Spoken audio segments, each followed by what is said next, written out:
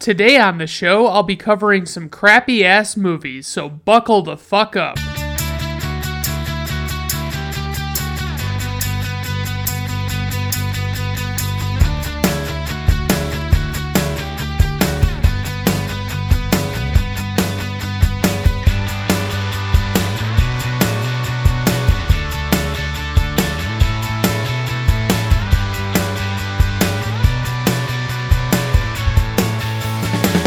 Alright everyone, welcome to Brandon at Random Reviews. I am your host, Brandon Griffiths. Thank you for stopping by, I do appreciate it. My goodness, okay, so I've noticed a thing on the internet, mostly in Facebook comment sections, that people seem to have some pretty distorted perceptions of what is and is not okay to criticize. If somebody criticizes, let's say, a favorite movie of yours, and you come back at them and say, I'd like to see you do better, then you're an idiot. I'm sorry. I hate to break it to you this way, but that's not a valid argument. Just because I can't make a movie as well as somebody else does, if they made a bad movie, they made a bad movie. You know what I mean? I didn't enter into the business of making movies. I went into the business of reviewing them and critiquing them and different things like that. So, if you really like a movie, then you really like it, but you need to have like a better argument than just, hey, you person who's making fun of this movie,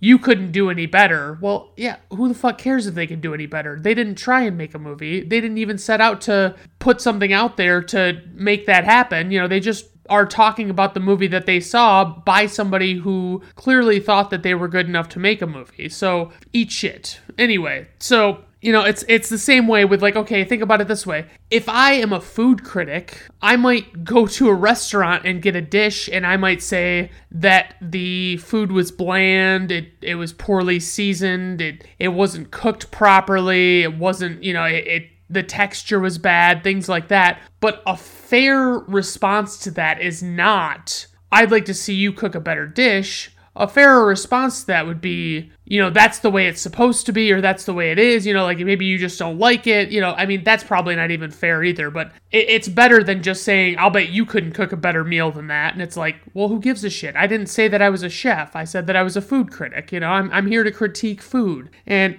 it's the same way with, anything else, you make anything else, you review a product, if I do an unboxing video on YouTube of, getting a new iPhone or something, and I critique a bunch of things about this iPhone, it's like, it's not really fair for me to say, or for someone to say to me that I need to know how to make my own cell phone before I'm able to critique. Like, what kind of sense does that make, So, and I get the initial thought, it's just like you want to defend something, but you don't really have the weapons at your disposal to make that happen, but it is what it is. And the other thing is especially with movies and music and TV, the argument against, so if I say that a movie sucked, okay, let's say, for instance, I didn't like the last two Thor movies much at all, like Thor Ragnarok and Thor Love and Thunder. I was not a particularly big fan of them. They were too joke heavy, things like that. But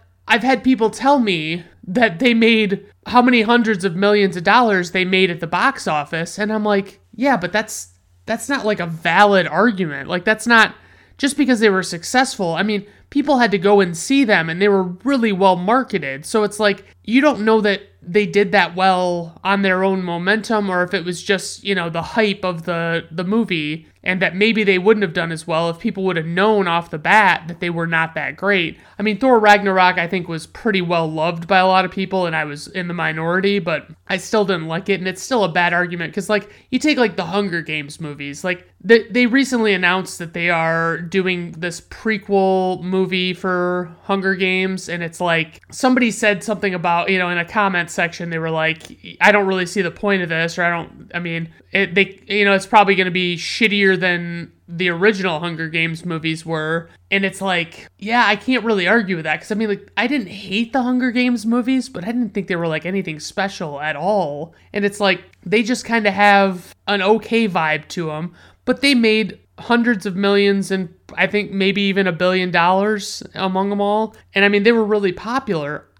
I couldn't get into the books. I didn't like the tense that they were written in. Like they were in like a second person present tense, I think even. It was really fucking jarring to read. Like I didn't really care for that style. And so it's like, anyway, I'm not a big fan of the Hunger Games movies, but they made billions of dollars, you know what I mean? And same way with like those Divergent movies. I've never seen any of those, but those are all horribly reviewed, but they're all successful movies for the most part. I mean, some more than others, but I don't give a shit about them, you know what I mean? And that doesn't mean that they're a good movie just because they're successful. I mean, I'm sure you can think of a band whose music you don't like, and they have a multi-platinum album. I mean, let's get real. I mean, I don't particularly care for Pearl Jam, but I know that Pearl Jam has had several multi-platinum albums, and they were very successful, and a lot of people do like them, and that's just the way it is, you know? You can't really get around it. So, we have Batman and Robin, which was released on June 20th, 1997, directed by Joel Schumacher, who also directed the previous movie in the series, Batman Forever. He made St. Elmo's Fire, The Lost Boys, Falling Down, The Client, A Time to Kill, Bad Company, Phone Booth, The Phantom of the Opera, and The Number 23. He's a hit and miss guy. I think Joel Schumacher, you know, rest in peace, Joel Schumacher, but like he was, in my opinion, a lot better when he had a smaller budget to work with and he couldn't go off the wall with what he was doing. You know, he didn't have all of this money to throw at the screen. It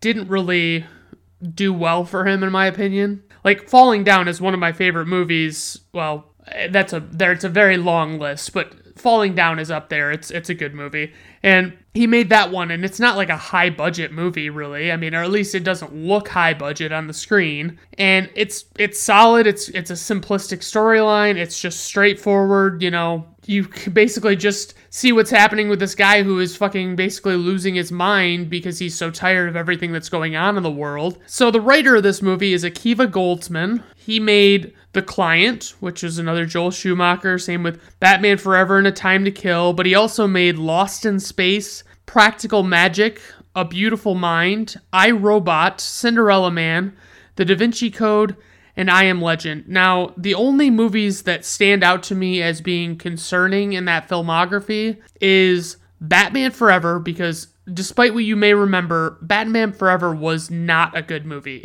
Everybody always says that Jim Carrey was like the only good part even, and even that is patently absurd to say. If you watch that movie, I guess a lot of people are hardcore Jim Carrey fans and they refuse to bear any ill will towards his movies, but it's like, grow the fuck up. Like, he's gonna have some bad movies. Not all of them are gonna be good. And he's just obnoxious in Batman Forever. And then the other one that he wrote is Lost in Space, which is a laughably bad movie. Can't really get on board with that one, but it is what it is. I mean, it's just one of those really mediocre type movies. I remember I had it on DVD because it used to be when you bought a big screen TV, you'd get like a free DVD player and like a handful of DVDs to come with it. And they were just these really like across the board weird, mediocre movies. Like I think I got Lethal Weapon 4 and Stargate, and I mean, that one, Lost in Space, was definitely on there.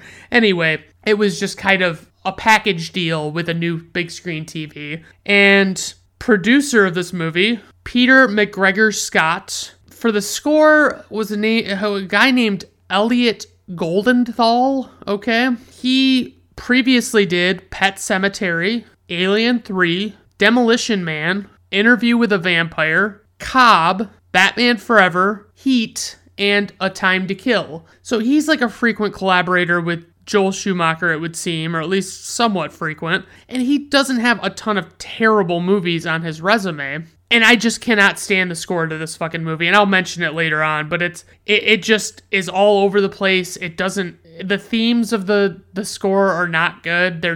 They're cheesy. They annoy the shit out of me. Anyway, I'm not diving into it right now, I promise. So Arnold Schwarzenegger is our lead actor. He plays Mr. Freeze, aka Dr. Victor Freeze, which it's confusing to me that his bad guy name is Mr. and his real guy name is Doctor. It's a very odd choice, but I'm guessing it's because the cart came before the horse. Like, they originally didn't have Victor Fries be this guy that was, like, he had this whole backstory. It was like Mr. Freeze was just Mr. Freeze, you know? It wasn't one that you could, like, appeal to people.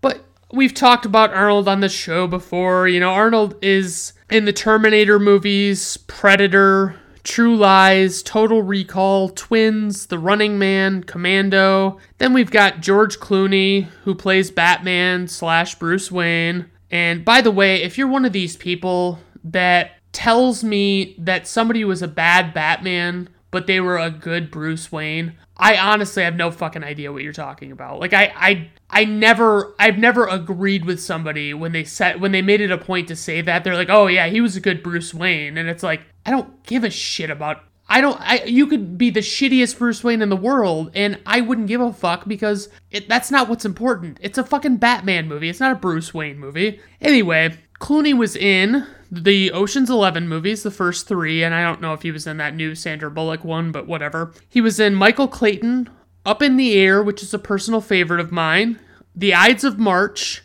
Good Night and Good Luck, which was solid, Gravity, Oh Brother, Where Art Thou, and he was on ER for a few seasons, and I don't remember how many, but that was kind of where he came to prominence. Next up, we've got Chris O'Donnell, who plays Robin / Dick Grayson. He was in A Walk in the Clouds, Scent of a Woman, The Three Musketeers, Vertical Limit, all pretty fucking mediocre. I honestly hated Scent of a Woman, but that's just me, I guess. Alicia Silverstone is in this movie.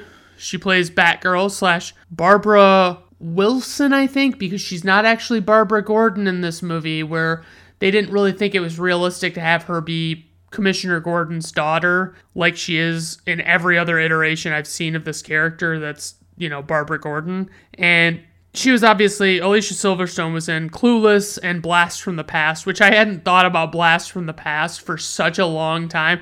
She was also in Excess Baggage with Benicio del Toro, which I enjoyed. And then we've got Uma Thurman, who plays Poison Ivy / Pamela Isley, and she was, of course, in Pulp Fiction, which is a previously covered movie on this podcast, and she was in the Kill Bill movies, among other things. You know, I'm just kind of being more brief because she's a not top-billed actor in this movie. And then we have Coolio, who I don't know if he says anything actually while he's on screen, but Coolio is in this movie, and he also says nothing on screen in the movie Leprechaun in the Hood, which he makes a cameo appearance in. Some casting notes. David Duchovny was supposedly considered for the role of Batman. Ed Harris, Patrick Stewart, Hulk Hogan, Sylvester Stallone, and Anthony Hopkins were all considered for the role of Mr. Freeze. Julia Roberts, Sharon Stone, and Demi Moore were all rumored to be considered for Poison Ivy. Basic plot synopsis. Okay. The Caped Crusaders do their best to stop 2 new villains that have teamed up to both freeze the Earth and somehow let plants take over in some way as well, despite the 2 ideas not really being compatible. Will they defeat them? Yes. But will they kill an entire franchise for 8 years? Also yes. Let's get down to business here. You know, other than the bad score, the opening credits are decent. You know, they're not terrible. It's a little over the top, like how much emphasis they put on the actors, and then all of a sudden it's like, you know, they do the regular opening credits while stuff's actually happening, but it's basically just like this, you know, this unknown place where all of these critics are showing these credits are showing Arnold Schwarzenegger and Clooney and O'Donnell and all that stuff. They do these credits, and during the credits, they're showing them suiting up, and they're, like, getting their gadgets, and they show literal shots of them, like, their butts, when they're getting their suits on, and they show, like, their butts coming into form, and it's like, what are we doing here? Like, what the fuck is this? And Batman says, so, it's like the car comes up, and you know, the Batmobile, I guess I'll call it the Batmobile. I really don't like to give it that much respect because it's got a disco ball in its fucking hood. But the Batmobile comes up. The silence of the opening credits is broken by Robin saying, I want a car. Chicks dig the car. And Batman says, "This is why Superman works alone." And it's like, it really sets the tone for the entire movie. Like, it being that jokey that early on. It's not a good look for them. You see Alfred, he says something about he'll cancel the pizzas, and it's shown that Alfred is sick, or he's got something wrong with him at this point. They want to really, bring that into the fold early on in this movie. And I'm just kind of like, oh God, that's what we're doing. Like, I can't imagine what I was thinking in 1997 when I was 10 years old when I saw this movie. And I want to say when I saw this movie at 10, I was already a little too old for it. So it's kind of I don't know. It doesn't do well for me, some of the choices they make. And they do this, what pisses me off the most about these first 4 Batman movies is we don't get a single Commissioner Gordon and Batman on the rooftop of police headquarters discussing what's going on. This could have very easily been that. It could have, but what they did was they had a little TV screen show up in the Batmobile, and it's he's not communicating with Commissioner Gordon. Commissioner Gordon is just briefing him on what's going on, and he says, this guy calls himself Mr. Freeze. And it would have been so cool if they could have just gone, Batman and Robin, up to the top of police headquarters, and they could have just said, hey, what do we got? What's going on? And they're like, yeah, we've had this guy break into several different locations. He's frozen a whole bunch of stuff and, left everything in disarray. He's clearly trying to find these diamonds, blah, blah, blah. It would have been a cool thing that they had not done in any previous movies that they, again, did not do in this one. The closest we get, I think, to the rooftop thing is when Dr. Chase Meridian turns on the bat signal in Batman Forever and gets Batman to come up there. And yeah, it's not the same. And I honestly, it's this early on in this movie that I have to say, I hate this score. The music to this movie is terrible. It is fucking horrendous. I don't like the score. The music is just, it doesn't have a good tone to me. It fits the movie, but I hate the movie, so it doesn't really make a difference. And I would say, we see, they go into this museum thing, and this is where Freeze is. He's trying to steal a diamond, and he's talking to them, and you see him, and the design of his costume is horrible. It's so busy. It's got so much shit going on, and it could have very easily been something simplistic and something a little more reasonable, but maybe that wasn't as much of an option, or maybe they didn't, they thought that it needed to be a little more flashy, because he's literally got blue contacts in. He's got some kind of light up blue thing in his mouth. I don't know if that was done digitally afterwards or if he had something in his mouth that was doing that. I doubt he had something in his mouth, but it does not work out well as far as, having a cool look to it, It could have just been way more simplistic. But this movie, we get introduced to Freeze, and he starts freezing stuff out of nowhere, and it's he freezes something, and I guess maybe it's my understanding of physics that, just freezing something, if I see a brick wall, and I freeze that brick wall with ice, that's not going to make that brick wall lose its structural integrity and allow for me to break through the brick wall easier.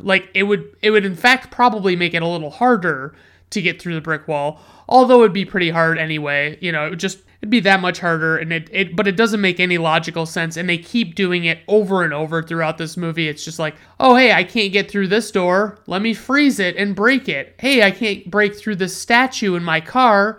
Let me freeze it and I'll break it. It's not good.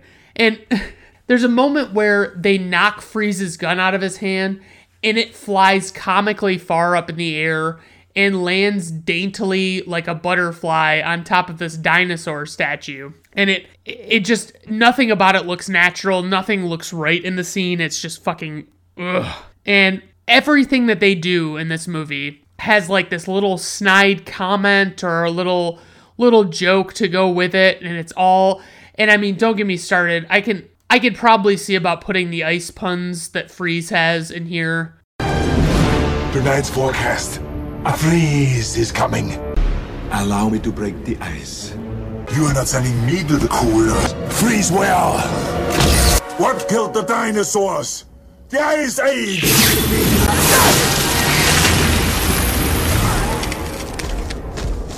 Stay cool, bird boy. Let's kick some ice. Show some mercy. I'm afraid that my condition has left me cold to your pleas of mercy. All right, everyone. Chill. It's a cold town. Cool party. Can you be cold, Batman? Chilled to perfection. Revenge is a dish best served cold. Winter has come at last. Freeze. Freeze. Ice. Freeze. Icy. Winter forever. Frozen. Icy. Freeze. Winter ice. Ice. Freeze. Winter. Winter. Freeze. Cold. Frosty. And if they just played, that means I got them. If they didn't just play, that means I was too afraid to toe the line of copyright infringement. So they have this big, this opening sequence in this museum. They have like basically a hockey game where they're playing with this diamond that Freeze is stealing, which is, by the way, like the most comically large diamond I've ever seen. Like, I don't believe that there are diamonds out there that are this big, but diamonds can be broken pretty fucking easily. Like, they're the hardest substance in nature, I think, but they are not unbreakable by any means. You can, like, they used to, I think it was in the Congo or something like that, where they were, originally like mining diamonds, and they were trying to figure out what was diamond and what was not, and people thought that they could just break the diamonds to find out if they were actual diamonds, and in reality, that's not how it works. So they like broke priceless diamonds, and they have, I feel like this is going to be an exhaustive explanation of this movie, but Batman and Robin have literal fucking skates somehow built into their boots that just, they click them together like fucking Dorothy and Toto, and they just have skates on their fucking boots. It doesn't make any goddamn sense at all, but they just put it in this movie anyway. Then it's like Freeze is getting away. He's got a rocket. Don't even ask me how he gets to this rocket and what he does. How did he plan this out? I have no fucking idea. And this is the thing. Mr. Freeze in like Batman the Animated Series, he has a motive, and that motive is only to figure out how to cure his wife, right? She's under like cryo sleep or whatever you want to call it, and he's trying to figure out a way to save her, and he needs this stuff that he's breaking in and stealing for his research, okay? He's not like, he's a relentless guy about how he gets his stuff that he needs, his provisions, but he's also not like deliberately trying to destroy the entire city or kill a whole bunch of people unnecessarily. He's literally just trying to help his wife. So he has this rocket. They go up in this rocket, and you think Robin gets left behind, but actually he's like climbing around on the outside while Batman's inside the rocket. And freezes Batman to the wall of the inside of this rocket. And it's like, what are we doing here? Good God. They get in there, they're going to break out of this, Freeze has set it to blow, and it's going to kill thousands. And Batman and Robin just, they use these two doors on the walls of the rocket that are there for no reason. Like, I don't know why you'd have multiple doors in a rocket. And Robin and him, they go out, and it's like they're riding these doors down like surfboards, but there would literally be no logical advantage to use something as a surfboard while basically plummeting to Earth. You know what I mean? Like, he doesn't use any logic. It's just like, oh yeah, let's just have them do this and it'll be cool. The kids will like it. We could probably make a toy out of it or whatever. And they don't. They keep fucking, it's like Robin's riding down with this thing that looks like a surfboard on his feet that is not flying off of his feet for some reason. And at one point he says cowabunga, and that was, it's been said before, but it was a very dated thing to say in 1997, this cowabunga word. But only the Turtles are allowed to say cowabunga. I'm sorry, the Teenage Mutant Ninja Turtles are only allowed to say cowabunga, and at this point anyway. And so they're chasing Freeze. They somehow get down to the ground. Freeze is freezing this furnace in this building, and then they're chasing after him, and he's going through like one door after another. Robin goes after him when they get into an open spot, and Batman's like, Robin, no. And freezes Robin. It's like he doesn't fall, like he freezes in place in midair and does not fall down. He's just suspended with maybe his feet touching the ground. I don't know. But I'll promise you this, he would not just stay there. He would fucking fall over. So basically it's like Batman has to choose, do I chase Freeze or do I save Robin? And he saves Robin, of course. And he gets really pissed at Robin for being stupid. And Freeze says, I'll kill you next time. And it's like, so he's already frozen Robin to the point that the big thing in this movie is you have 11 minutes to thaw somebody. It's a completely ridiculous rule that doesn't make any sense to me. I don't know a lot about that kind of shit, like biology and whatnot, but I don't understand why it's 11 minutes, but it is what it is. And Freeze says, I'll kill you next time, as he's leaving. And it's like, but why not now, Mr. Freeze? Why wouldn't you just fucking kill Batman now? Because he's just going to be a problem for you. He's just going to be a thorn in your side. So he doesn't. And we go to, from here, Batman and Robin are there. He has to save Robin, and Mr. Freeze gets away. And then we go to this lab in South America. And it's like, we get Pamela Isley, and she's kind of monologuing to herself about, her boss, Dr. Woodrue, and the things he's been doing. He's been stealing her samples of things and using them in his experiments. And she doesn't really know what he's been up to, but she knows it's not good. And she goes to get through this, she goes to see what he's doing. And it's like she goes up to this door, and it's like you'd think it'd be at least locked or something. But all she does is push it open, and she walks in there, and there's like a bunch of guys, like really fucking horrible caricatures of people from different countries. And they got the guy that's going to become Bane strapped to, one of those things like in Frankenstein, it's like he's got his arms and legs tied down and all that stuff. And it's so stupid.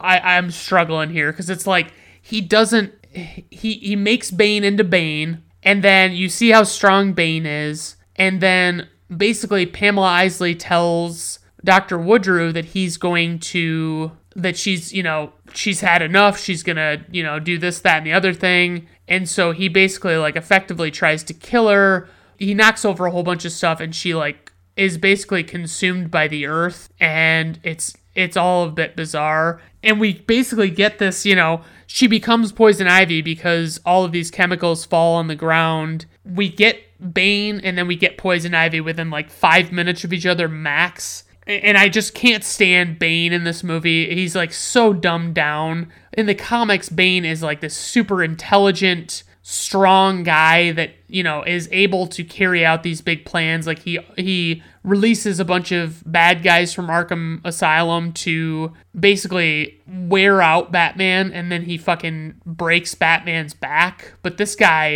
Bane does not do any of that shit. He's not smart enough. He's just fucking idiotic. And then Poison Ivy doesn't, when she reemerges as Poison Ivy from being Pamela Isley, she starts doing this voice. She's like, I replaced my blood with aloe, and I filled my lips with venom. And it's like, what is this? What is this voice you're doing, Uma Thurman? What are you thinking? And so we go back, we got them, they're kind of, Batman and Robin are kind of trying to figure out what's going on with Freeze, and you kind of get his origin story. You understand, okay, it's Dr. Victor Freeze. He was doing experiments, and there was an accident, and he fell into this super cool tank or something, and it almost killed him, but basically just made it so he had to be in cold temperatures all the time. And we get this big subplot of Bruce not trusting Dick.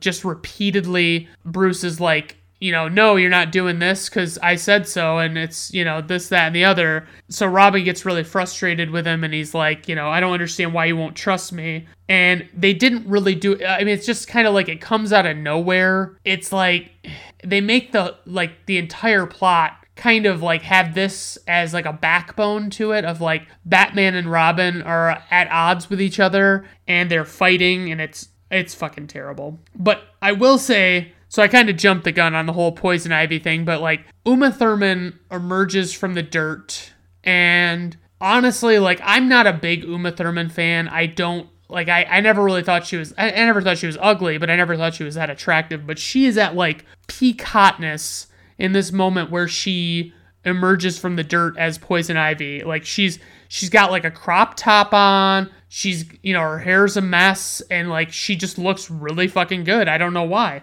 And the voice is just as insufferable as ever. So there's a scene where they go back to, after they show Poison Ivy's emergence, they go to Mr. Freeze's hideout, and Arnold is there in a bathrobe and like polar bear slippers, and he is singing along with the claymation, the A Year Without Santa Claus one, where he's like, I'm Mr. White Christmas, and it's like he's making his goons sing along with that. And then I think it's Vivica A. Fox that is his lady in the scene, and she says something like, talk about your cold shoulder, and it's like, oh no. And the Freeze puns are ever prevalent in this fucking movie. And it kind of sucks because I was thinking, okay, I can read up about this movie, and I can see, I know I've seen the movie so many times, it's not even anything to me anymore. And I thought I can just look up a whole bunch of stuff and kind of fill in my notes, and then,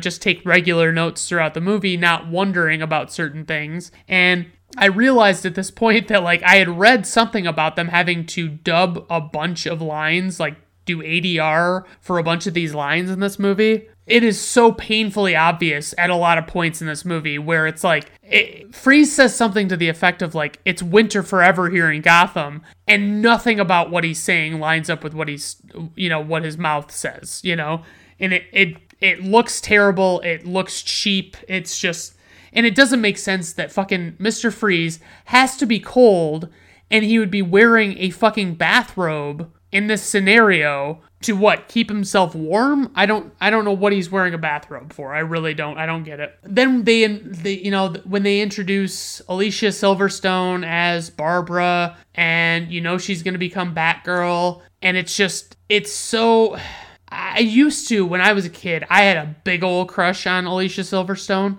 and now like looking back on it, I'm like, I didn't know any better. Like, she was not a bad looking girl, but she's not like super hot, like she never looked like particularly great, you know what I mean? Like she's always doing this weird thing with her lips and stuff. I don't know. It's not great. I mean, nothing against Alicia Silverstone. She's okay. She's only been in a handful of movies that I can remember, but her in this movie, it's just ridiculous. There's a moment where it's like they're talking, it's Bruce, Dick, Barb, and Alfred, and they're walking around, and Bruce mentions something about how she's been studying at Oxbridge, which is an amalgamation of Oxford and Cambridge, and she's supposed to be British, but she doesn't do a British accent at all for some reason, and it's not clear why that is. And she asks Bruce how he knows that she studied at Oxbridge, and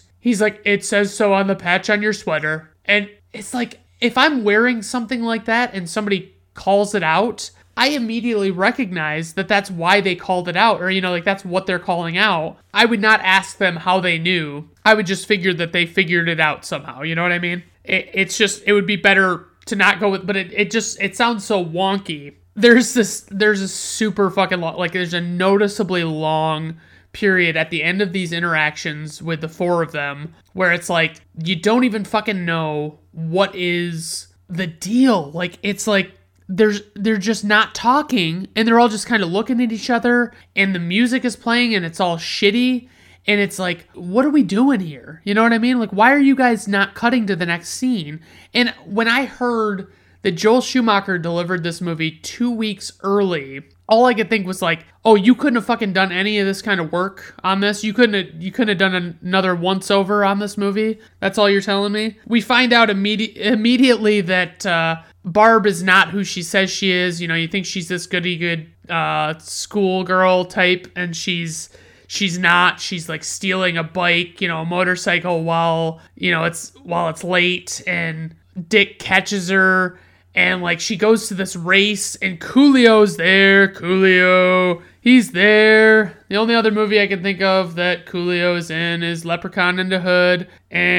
Or is it Leprechaun in the Hood? I don't know. Anyway, we cut to, I guess it's from Barb stealing the motorcycle. We cut to Poison Ivy and Bane in this, like, old style limousine. I don't know cars, so I don't know what kind of car it is, but it's definitely like an old school limo. And it's like, she tells Bane, she's like, Gotham Observatory, Bane, darling, and step on it. And I'm like, how in fuck's name does Bane know where to go to get to the Gotham Observatory? Why would he have any cursory knowledge of this fucking city, even a little bit? He'd be fucking more lost than you would if you were just driving yourself, because you probably are, you know, I don't even know if Bane's supposed to be American, you know what I mean? So it's like, how the fuck would he know? And then, you know, we go to the observatory, and they're doing this presentation about this telescope and all this, you know, these satellites and stuff. And we see Gossip Gertie, who, I don't know the lady's name, but she's this lady played by what is clearly one of Joel Schumacher's friends.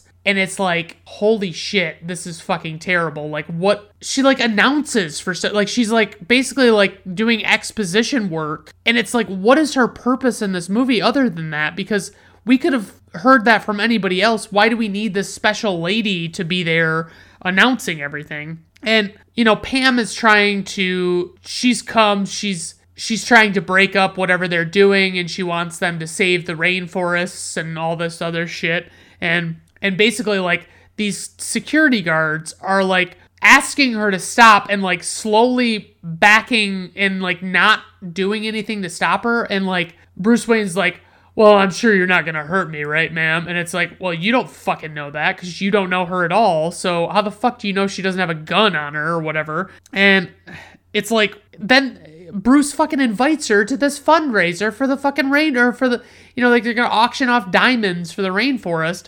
It's like, why would you invite her? She's a fucking lunatic. Like, what's she doing hanging out at a fucking fundraiser of yours, you know? And it's at this point, you know, like, we hear more. I mean, every time I hear Uma's voice, you know, whenever she's doing the Poison Ivy voice, it's like she's doing it, and I'm wondering why nobody stopped her. Why did nobody step in and say, hey Uma, hey buddy, What are you doing? What's this voice all about? Why are you talking so bizarrely? It doesn't make any fucking sense. And it's like, apparently nobody did that. And we go first thing, right after he gives her the invitation to this benefit, we go to the benefit, and we see, you know, it's kind of similar to the circus scene from Batman Forever. It's like, we get this very weird style of Joel Schumacher's. When he has a budget, he has this style where it's like, everything's like neon blacklight colors,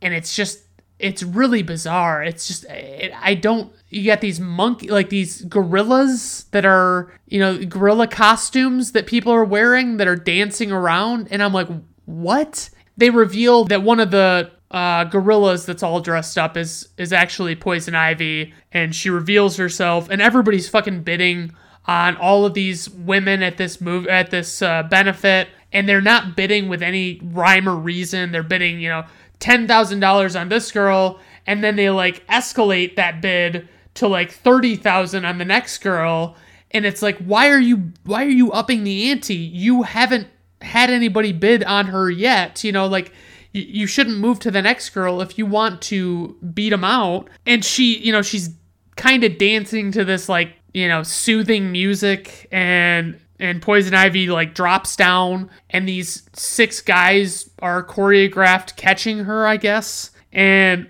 at this point, I said to myself, she opens her mouth, and the looks fade away, and for that reason, I'm out. And And all of a sudden, Batman and Robin are there, and they're, like, Ivy's got this thermal dust that she's, like, blowing into the air and making, bringing all these guys under her control, or, like, is making them act insane and, like, hot-blooded or whatever. And Bruce and Dick are bidding back and forth on Pamela Isley, or Poison Ivy, excuse me, and it's like they keep escalating it, and Robin is, they're bidding into the millions at this point, and it's like, what is the standard bid escalation? Like, what are we doing as far as, okay, if I say $1 million, is the next bid really $2 million? Or is it, so they're just escalating by 1 million at a time. And Dick says to Bruce, he's like,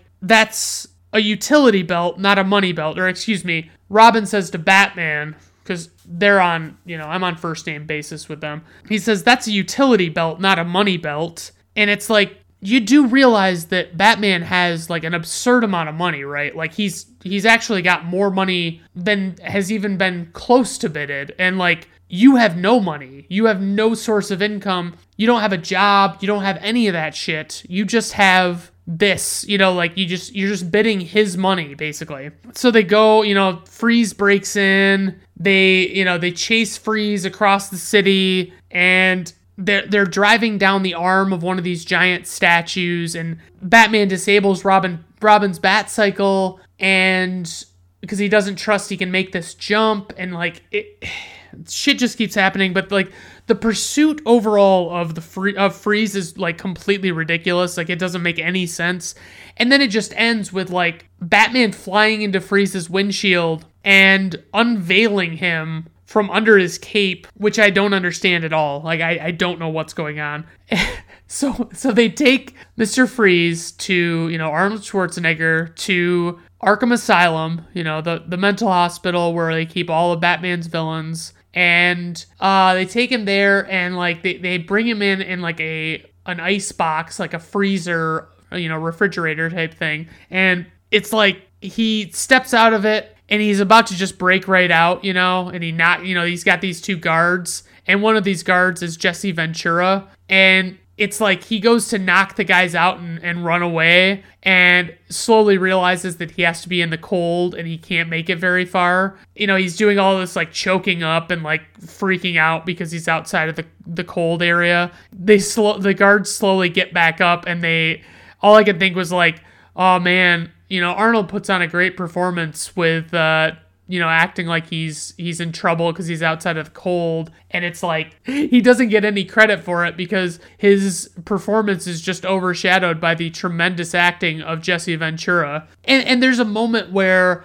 a guy named the actor Nicky Katt plays some biker thug that is, like, trash talking Barb when she goes to this fucking motorcycle race, and it's like, what are we talking about here? You know what I mean? Like, it doesn't make sense, because I'm like, I know that's not that guy's voice, and then I remembered, oh right, they're dubbing them, and they dubbed the guy Nicky Katt. They dubbed his character with, like, a different guy's voice, and I'm like, for such a small part, why wouldn't you just have somebody else play him? You know what I mean? Why would you dub such a big character, or such a little character, for just a few lines? It doesn't really make logical sense. And Barb, you she's back at, they come back from the race, we get Coolio and all that fun stuff, and, like, it's like she says something to Robin about how she wants to get Alfred out of this, looking after these two. She doesn't think he wants to be a butler, and, she thinks he's like an indentured servant and all this stuff. And she tells Robin, she says, don't you know what's going on with Alfred? He's sick. And then Bruce clarifies it by saying, Alfred's not sick, he's dying. And it's like, Bruce, could it possibly be that he's dying because he's sick? Is that a reasonable assessment of the situation? I mean, is he not sick just because he's dying? I don't think so. So, I mean, Freeze, it keeps bouncing around, and I guess they don't do a bad job of that, like, keeping it balanced. And we get a shot of Freeze, and he makes an ice sculpture of his wife out of, like, the gears of a clock, and, like, he takes a piece of ice, sculpts it into his wife, uses the gears of a clock to make it so he can put a platform on it and rotate it. and then he puts like a glass jar that I guess he got because they'd let prisoners have glass, for any reason. Anyway, they just show this and it's like, okay, I mean, that's one way to do it. And Poison Ivy comes to break out Mr. Freeze, and Bane can't break through the reinforced steel wall, so what do? Oh, we just freeze that reinforced steel wall. That'll make it easier to get through. And there's a line reading where Freeze says that he needs to get his diamonds from his hideout. And Poison Ivy says it, and I'm going to try and do my best to deliver it the same way. I'll help you get your rocks. Yeah, that's what she says. And that's how it comes off, and it's fucking terrible. And they dive from a very high tower at Arkham Asylum, and they do not die at all.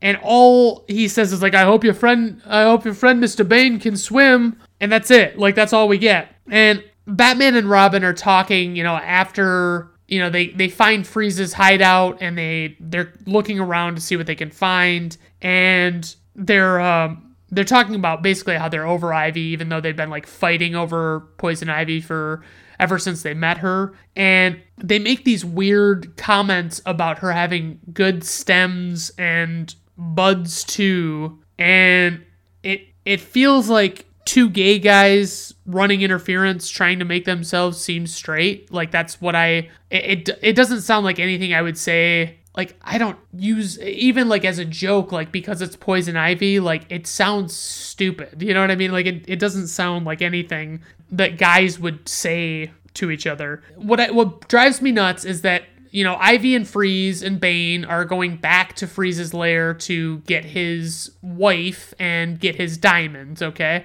And for some reason, Freeze puts Ivy in charge of getting his wife instead of putting her in charge of getting the diamonds. But there's literally no logical sense. It would be easier for Poison Ivy to get the diamonds and pick them up and take them with her easily, as opposed to Freeze going and, doing that little menial task, and like he could just be going and picking up his wife and taking her wherever. I don't know. It's very confusing because you don't really know how they move Nora Freeze, because she is in like deep sleep in this like cryo bath thing. And they turn on the super cool, and one of the guards announces that his lungs are freezing faster than you could possibly freeze a lung with any conventional technology ever. And Poison Ivy at one point starts getting in a fight with Batman and Robin, and she says that's why every Poison Ivy action figure comes complete with hips.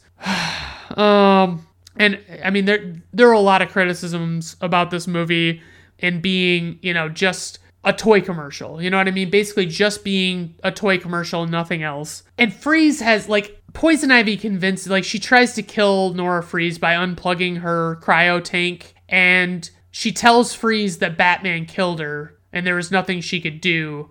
But, like, Freeze, he might not like Batman, but he doesn't have any reason to believe that Batman's the kind of guy that would do that to somebody. You know what I mean? Like, he knows that the wife would be an innocent bystander in this situation. And they keep having their little, like, the Bruce and Dick drama that has been going on throughout this entire movie. I don't give a shit about it. It doesn't pique my interest at all. It doesn't do anything for me. And it's funny because what Alfred ends up being sick with is actually the same disease that Freeze's wife is sick with, and she has a more advanced stage of the disease, and Alfred has an early stage, which Freeze has already cured. And so, yeah, that just comes back in a big way toward the end. And I don't know if it's supposed to be that, I mean, the way they present it is that Alfred is the uncle of Barb, and Barb's mom, Barb's mom was Alfred's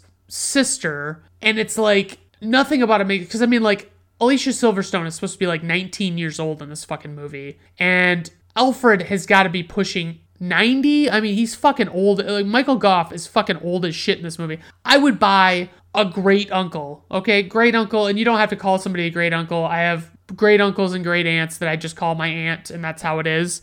But it's like, what are we doing as far as that's concerned? I mean, it's like, it doesn't make any logical sense. This picture of Barb's mom is older than it looks like it should be. So there's a sequence. It's probably my favorite sequence in the movie. It's where Barb is trying to get into this disc that Alfred gave to her to give to her, to Alfred's brother, and she decides she's going to get into the disc, and she's guessing all these passwords, and the passwords aren't being blanked out by, the program she's using, so you're seeing what she's guessing, and she's guessing the most generic fucking passwords, and the password, okay, so Alfred had a nickname for his sister that was Peg, her real name was Margaret, and he was like, that was the password. Peg, P-E-G, was the only password. And it's like, I know that password restrictions weren't as stringent as they were, or as they are now, I should say.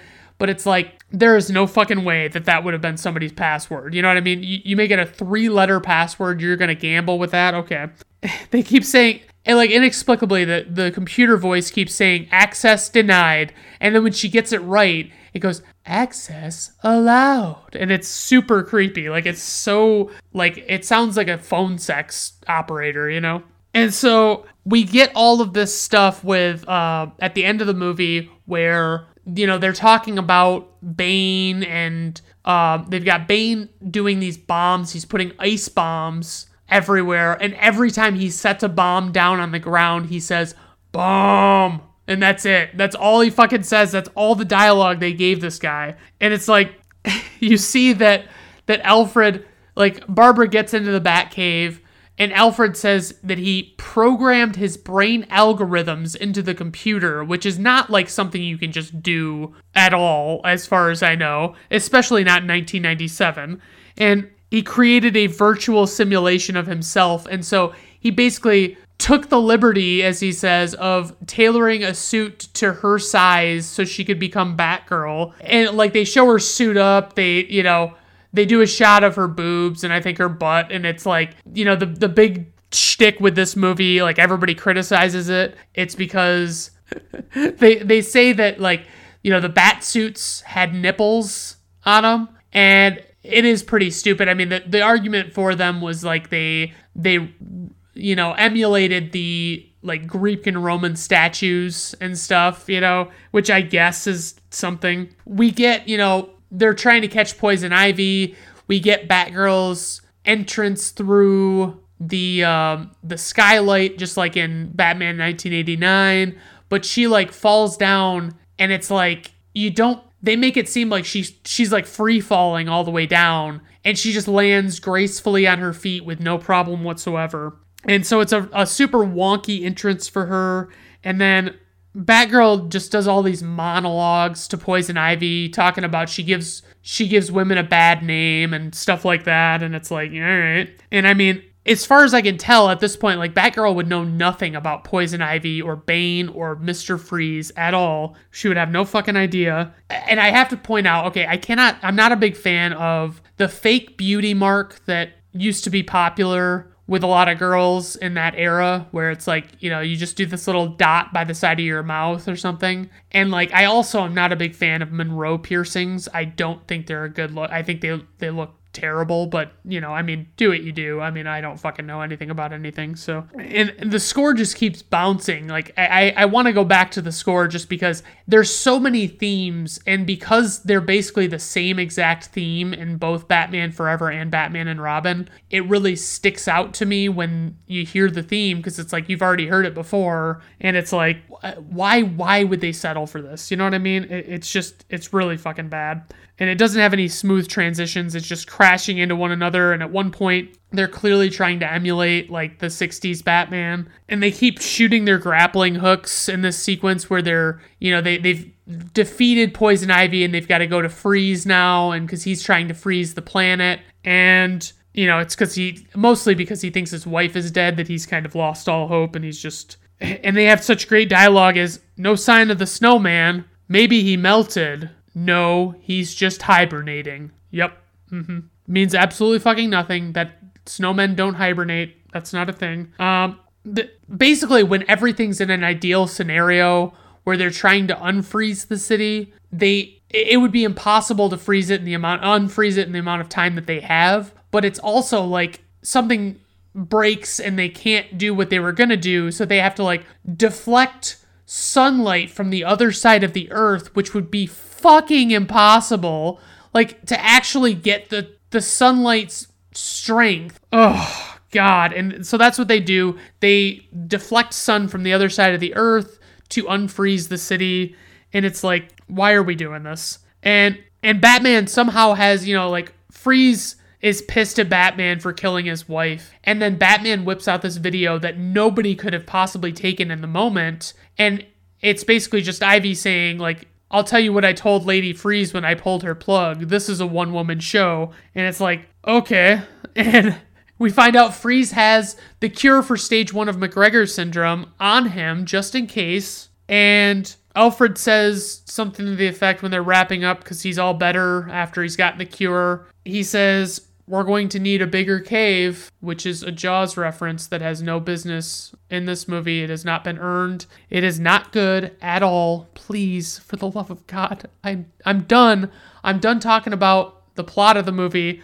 I got a few more things to talk about, and I swear it'll be over soon. Okay, so production notes and trivia. Joel Schumacher has apologized for this movie on multiple occasions. Mr. Freeze uses 27 ice puns throughout the movie. John Glover said Schumacher would sit on a crane with a megaphone before each take and yell, "Remember everyone, this is a cartoon," which Glover said set the tone for the movie in his eyes. Chris O'Donnell and Arnold Schwarzenegger never worked a day together on set, but met while promoting the film offset. Clooney and his stunt doubles went through as many as 50 rubber bat suits or more in the making of this movie. They were made of a new foam rubber material to make them somewhat lighter, but they also became less durable because of it. There was an 11-man team to get Arnold Schwarzenegger into costume and makeup every day. Per IMDb, many of Elle Macpherson's scenes were cut from the final release of the movie. Apparently her character's name is actually Julie Madison, which I never caught until this viewing of the movie. And it's apparently Bruce Wayne's first notable girlfriend from the Batman comics. So that's nifty. I mean, it's nice that they did that. I wish they kind of could have taken any other nods from the comics at all. IMDb nuggets. Yes. Uma Thurman and Elle Macpherson both went on to have children by Arpad Busan, who refused to marry either of them, which is like... It's like, what?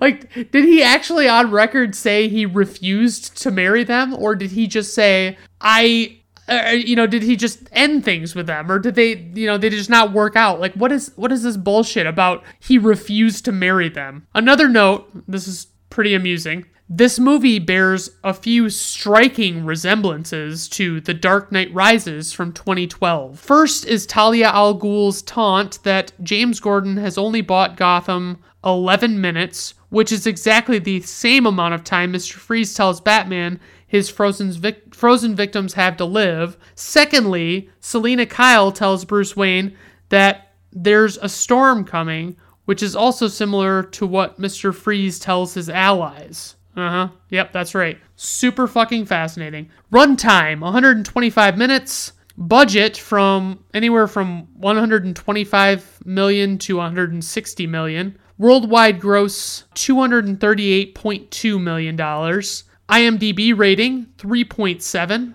Rotten Tomato critics score, 12%. Rotten Tomato audience score, 16%. Personal rating, 1.5 out of 5 stars for undeniable watchability due to the high level of stupidity. Thank you very much. Moving on to Ed. March 15th, 1996 was the release date for this movie. Directed by Bill Courturi, and it was written by David Mickey Evans, who also wrote The Sandlot and directed The Sandlot. Produced by Rosalie Swedlin and Bill Finnegan. And lead actor is Matt LeBlanc, who you know as Joey from Friends, and also the show Joey, which was much more popular than Friends, of course, because it was such a good show. Lost in Space, Charlie's Angels, apparently. I didn't realize that. I didn't know he was in that movie. And Jonah Hex, which is a notoriously bad movie that I've never seen. So Jake Caputo and Denise Cheshire did the character of Ed, who is, by the way, in case I haven't mentioned, which I don't think I have, there is a monkey named Ed that is the star of this film. Anyway, an actress named Jane Brooke is in this movie. She plays Lydia. She looks an awful lot like Linda Cardellini, like maybe like a sibling type, but I don't think it is. Jack Warden plays Chubb, and he is in, he's very familiar looking, like I didn't know his name off the top of my head, but he's in like 12 Angry Men, the original, All the President's Men, and Justice for All, which I want to see, While You Were Sleeping, and The Replacements. Bill Cobbs plays the character Tipton, who I've seen in a bunch of stuff, but he was in The Taking of Pelham 123, Demolition Man, and Air Bud, because apparently he's got a thing for sports movies that feature animals as players. Jim Caviezel plays the character of Dizzy, who is in Frequency and Passion of the Christ as Jesus. Matthew Perry was considered for Matthew LeBlanc's role of, what the hell was his name? Jack Deuce Cooper,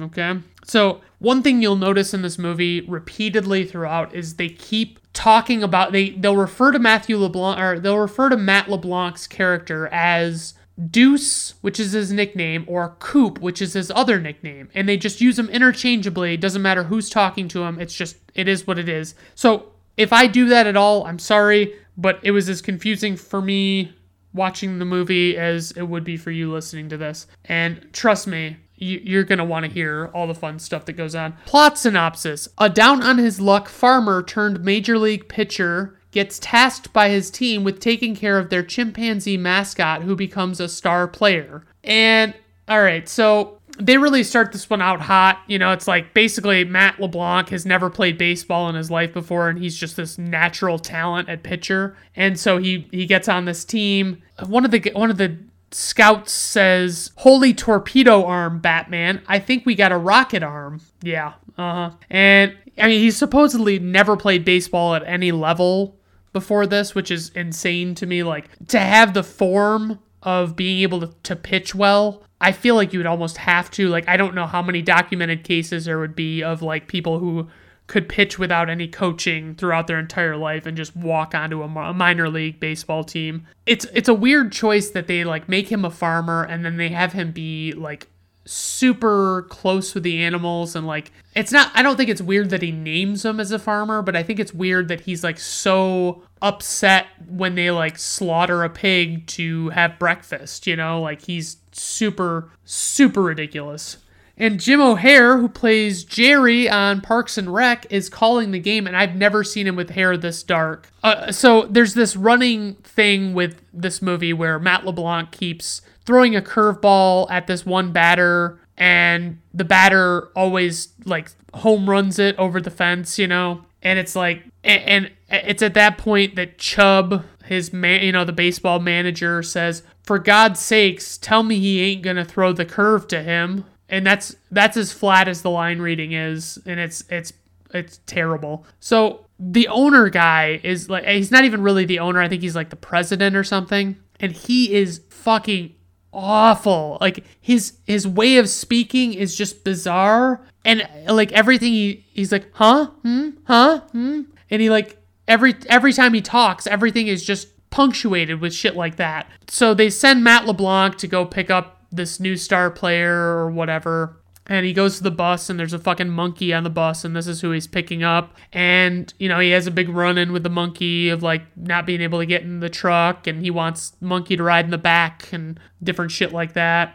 And it's definitely not a real monkey. Like, they do it, I won't say they do a terrible job of making it look like a real chimpanzee, but it's like, it's not the same. Like, his eyes and his entire face is basically like mechanical, so it's like it just doesn't look right. And when he gets back to the baseball diamond, he like takes off the president guy's wig and is generally just having a good old time. It's just like, wow, like what a hilarious occurrence to have him remove the fucking wig from this guy. And they're talking about this, this chimpanzee. And one of them says, "He's an animal, Chubb. It's not like he plays ball or anything." And then 2 seconds later, the chimpanzee catches the fucking ball out of nowhere. And it's like, oh, he can fucking really throw the ball too. Oh man, what an exciting turn of events. And he only has like this slight movement of his arm,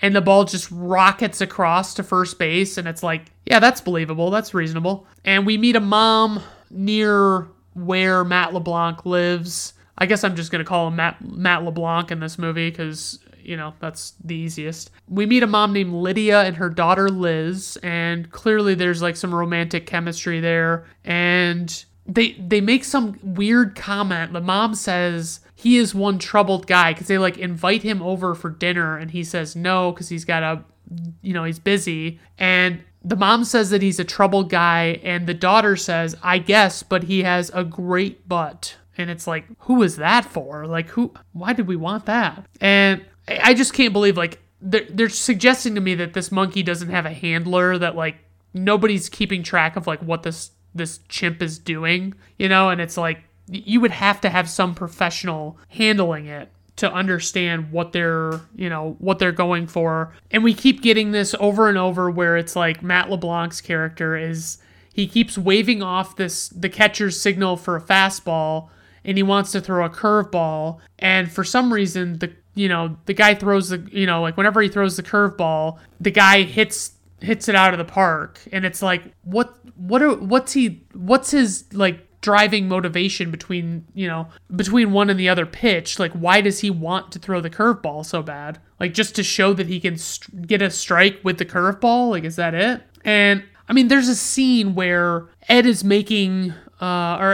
like stuck outside because Matt LeBlanc doesn't want him to be out or to be inside, and Ed breaks down the door, and for some reason we see like Matt LeBlanc is standing with his head down between his legs, looking at the door behind him when it falls down. And it's like, why is he like that? They never answer that question. It's like, what is going on here? And we get a little nod to Friends because, it's on the TV that Ed's watching. They just keep switching back and forth between calling Matt LeBlanc Coop and calling Matt LeBlanc Deuce. And it's like, pick one. Like, just either call him Coop and make it his nickname, or make his last name not be something that you can make a nickname out of, And I love the old trope in this movie that they do, which is like somebody's carrying groceries in, and they always 100% have a baguette sticking out of the top of the fucking grocery bags. And it's like, what? Like, why do you have a bag? Like, why does everybody get a baguette? I don't remember ever having bought a baguette at the grocery store in my life. There have to be other people like me, right? And I kept thinking at this point, because they basically forced this love interest thing into the movie, and I feel like for relatability for me, I'd really love to see a movie where they don't have a love interest and they just kind of solemnly walk through life and don't give a shit about anything. They go to like the carnival or the fair or whatever you want to call it, and it's like they talk about like they're getting like lovey-dovey with each other, Matt LeBlanc and this lady character, and Lydia, I think is her name, and she, like they're getting really intimate, and like I kept thinking like, man, it would fucking make my day if this movie like all of a sudden just had this like raunchy fucking graphic sex scene, and just like like rated R level sex scene, nudity, all that stuff, and then just fucking had it there, like, I mean, it would have fucking made my day. We get a time-lapsed montage of the kid and the chimp, cleaning up the house and stuffing everything behind a door that, is never going to come back. Anyway, the owner guy, the president or whatever, the asshole guy that is like the antagonist of this movie, he keeps appearing with this bizarre behavior, and it's like really upsetting to me. Like, I don't really understand what it is. And they all of a sudden, like, the president he has Ed taken away to another team, and, I think it's his dad or the real owner of the team shows up and like chastises him for getting rid of the chimp. And they're trying to like dial up how emotional this movie's gonna be, and it's like, it didn't have to be like this. Like, there could be one plot and no underarching, elements there, and it would have been fine, but they had to make it be like there was drama and there was like extra shit, and it's like, no, it should just be that he has to rescue this chimp, and that's it. I mean, I kind of would have liked the movie better if it would have been like the chimp, shatters every bone in his hand or something and can't play. And then, they just have to win without him. That would have been a cool turn of events, but that's not what they did. And they have Matt LeBlanc chase him. He goes to this, the other team, the team that they sold him to's baseball field, and they have Matt LeBlanc break him out, and it's all super cartoonish, as you might imagine. And they take Ed, the chimp, to a hospital for people, and they are actually treating Ed at this fucking hospital. Not a vet to be seen in this area. Anyway, and then so like you are to understand that like Ed is okay. He's in the hospital, but he's okay. And so Matt LeBlanc comes back and tells Chubb, the baseball manager, he tells him that he is, he whispers in his ear what's going on. And then 2 seconds later, the manager just announces that very same thing to all the players that were standing around while Matt LeBlanc was whispering in his ear, and I don't understand it. And it's not clear why Lydia is sitting in the announcer's booth for this final game. It's just like, everybody's freaking out because, Matt LeBlanc throws one pitch to this batter that he's been having trouble with, and it's a strike, and it's like, okay, that's one, guys. I don't know if you know this, he has to get 3 of those, so calm the fuck down. And the next pitch, the batter hits a home run distance foul ball, which everybody's like, oh, thank God, and it's just like, yeah, but that's like it's not saying a lot of good things about him. Like, it's not saying good things about what's to come, but like, apparently it was. And actually, like, it's at this point that I noticed that the score to this movie was everything that it should be, like, given the movie it is. Like, I can't really fight the score. The movie never once captured my heart or soul at all to get any interest or any care for what was going on. Biggest praise for this movie would be the score, and then I think that's it. And as far as criticism, I've mentioned some things, but like the cartoonishness, the overloadedness of the plot, even though it's not really that overloaded. It's not like it's The Dark Knight or something where it's like it's got all of these fucking webs and everything's one thing after another. It's very poorly concocted, I guess. And one little piece of trivia, the mechanical chimp head made so much noise that all the lines in the scenes featuring Ed had to be 80-yard. Oh yeah, which means dubbed over, which they'd have to re-record the lines and then insert them into the movie. Runtime, 94 minutes. Budget, $24 million. Worldwide gross, $4.4 million. IMDb rating, 2.7. Rotten Tomato critics score, 0%. Or not applicable. I couldn't find any actual number for that. Rotten Tomato audience score, 22%. Personal rating, 0.5 out of 5 stars. Thank you very much. That's the bottom of the barrel. And I'm sorry this episode ran so long, but, them's the breaks. I had another movie lined up that I didn't even go into because it was, recording time-wise, I'm at an hour and 30 minutes already, so I didn't really want to push my luck. So thanks everybody for tuning in. Let me know if you have any ideas, any thoughts, any pitches. Just send them my way. Thank you and have a good day. Bye-bye.